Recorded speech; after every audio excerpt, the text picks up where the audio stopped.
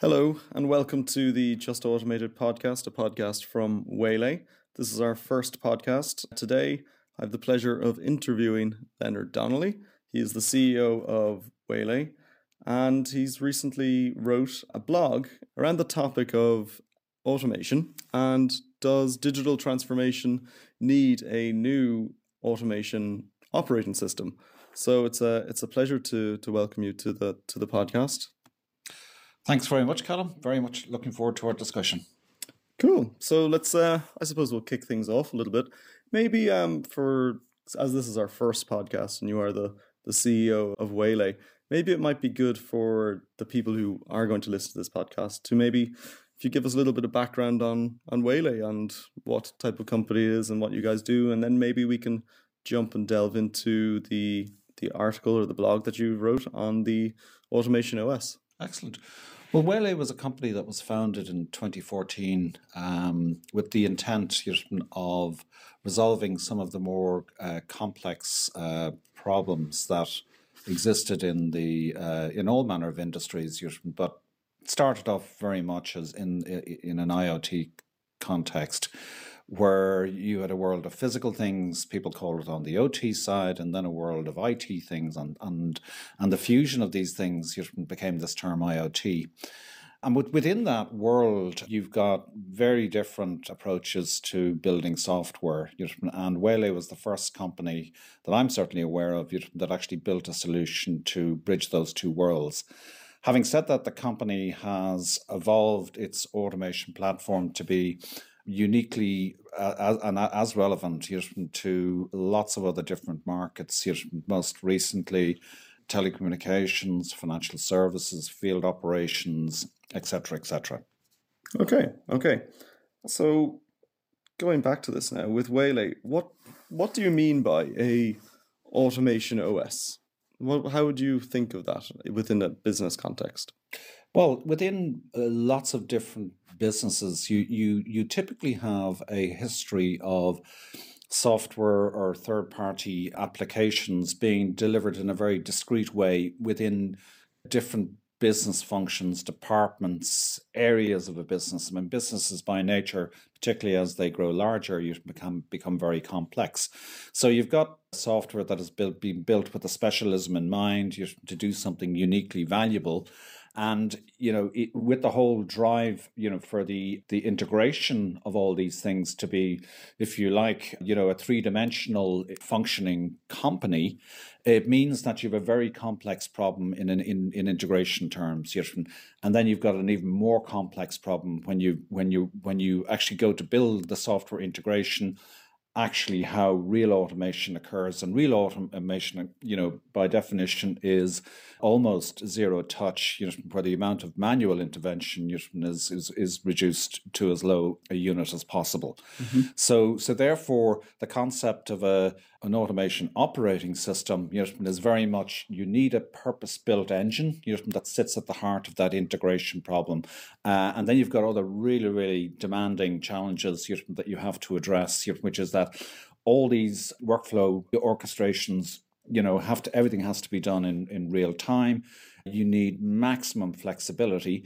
And then another consideration is that you have all these different skill levels. You've got lots of teams, all with unique skills. And the one common problem that they actually have when it comes to actually implementing automation is that they don't actually have a common collaborative tool. And Waylay has built everything in low and no code. And what that basically means is that everybody, no matter what your background or skill set, can actually sort of work on a collaboration canvas, and can actually conceive, design, and produce, these workflows in a very flexible way. So it kind of democratizes the whole integration space. Okay. And the next type of thing I just want to quickly ask you about. So given that you've now described what you mean by the automation OS and what Waylay is kind of doing, from the perspective of digital transformation, you see that companies, big and small, are going through this change, maybe, and most definitely accelerated by COVID and the need to essentially basically reshape their businesses and reshape their workflows because of obviously people not in the office, or there's a reduction in labor, and automation is very, very high on that agenda. But in your article that you spoke about, you referenced that 70% of these projects come underneath or fall short of their objectives. And is that really down to, with these companies, that there's different teams, different skill levels, all working at different paces within the companies? Different people within the company have different agendas. Obviously, senior management in one business unit might be pushing something that has an influence on another business unit, but one business unit has a different way of doing it. They might use a different software stack that's very hard to integrate.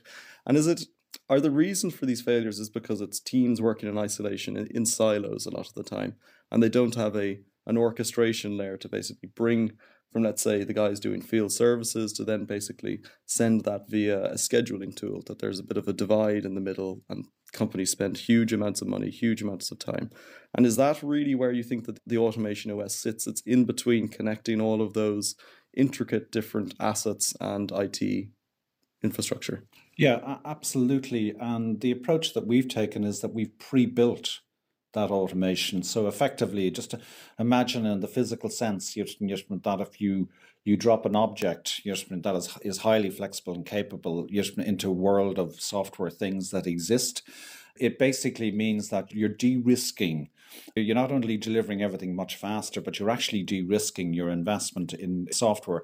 Today, the way things are done is that this very, very ambitious projects are spun up. It's building big teams, trying to maybe achieve too much, but maybe the fundamental problem that is missing from the outset is that the automation hasn't been thought of as central to the design of what these companies are trying to achieve. And so what we do is, in any scenario, 90% of what you would ever have to build in software is pre-built. And so that is game changing for the industry, in that the time to actually achieve this is dramatically reduced. An average would be sort of 10x at least. Okay. The resulting cost savings are absolutely huge, and de-risking the critical delivery of digital transformation projects is achieved. Yeah. Okay. So, for instance, like by adopting an automation OS or hyper automation platform such as Waylay, the benefits are essentially huge. In terms of savings, capex, opex, time to market. So basically that, and also the level of skills within a business can also be changed, because we are a company that is offering this low code, and a lot of it is pre-built, ready to rock. That it can also democratize a team where people with certain skills, domain experts, can essentially, they've been wanting to build this project for a long time, but getting the resources from the CFO, from the CTO, from the product team could be a problem. But with Waylay, that domain expert can build that exact solution for that exact problem. Yeah, I think that's what you make a really, really fundamental point about the subject matter experts. But it's very important to stress that we want to put the subject matter experts at the heart of what it is they're trying to achieve. And it's a bit like the human brain. I've characterized that in the blog, whereby the human brain knows exactly what it's trying to achieve. But then if you go into your tool bag to kind of look at what things you have available to achieve that, it becomes really, really problematic. But it's important to stress that it's not just about, it's a collaboration zone. So our automation environment, again, just stressing, it's everything, all the complexity is hidden, but everything is done on low and no code. So what that basically means is that you can have a unified environment where the developers, the subject matter experts, the money people, the operations guys, operations, creative, and even marketing people can actually can collaborate to build by agreement what is the right thing to do.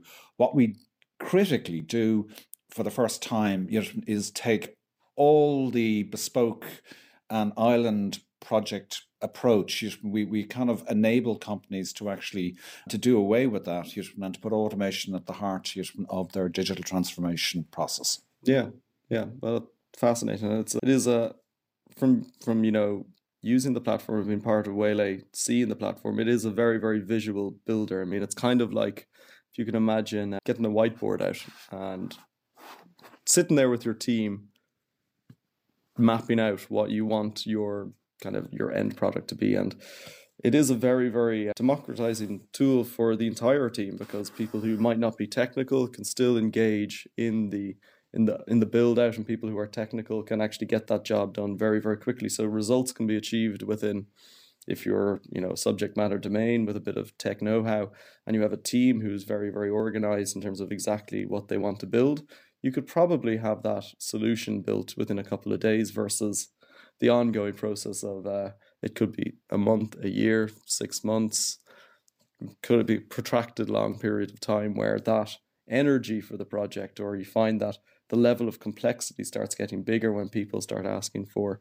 I want to add this feature, I want to add this integration, it would be brilliant if we could send out a dispatch person when this alert goes off, or this threshold is triggered.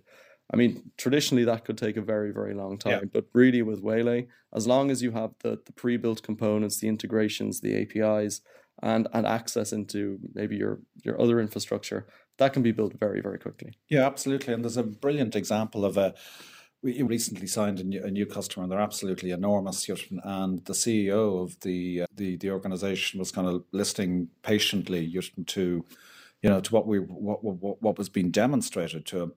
And there was a pause at the end of the meeting, and he said, "So, can you confirm that from the moment that we decided we want to launch this new service, we penned it out, and you guys then in your low code environment kind of built this, and did you say that everything from creation to build to in production, so it's a service now operating with all my franchisees?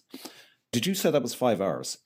And we could confirm that, and then his engineering team confirmed that, and that was just the only thing he said at the end was, "Wow, let's go." Brilliant. Well, that's a superb result. So just on that positive note, I think we might wrap it up. Thank you very much for taking the time out of your day to jump on this call and discuss the blog that you've recently done. For anyone listening, the blog can be found via our website, and it'll also be supporting alongside this podcast. So when this goes out, the blog will be located beside it. So if anyone is reading it and enjoying it, please do get in contact with us.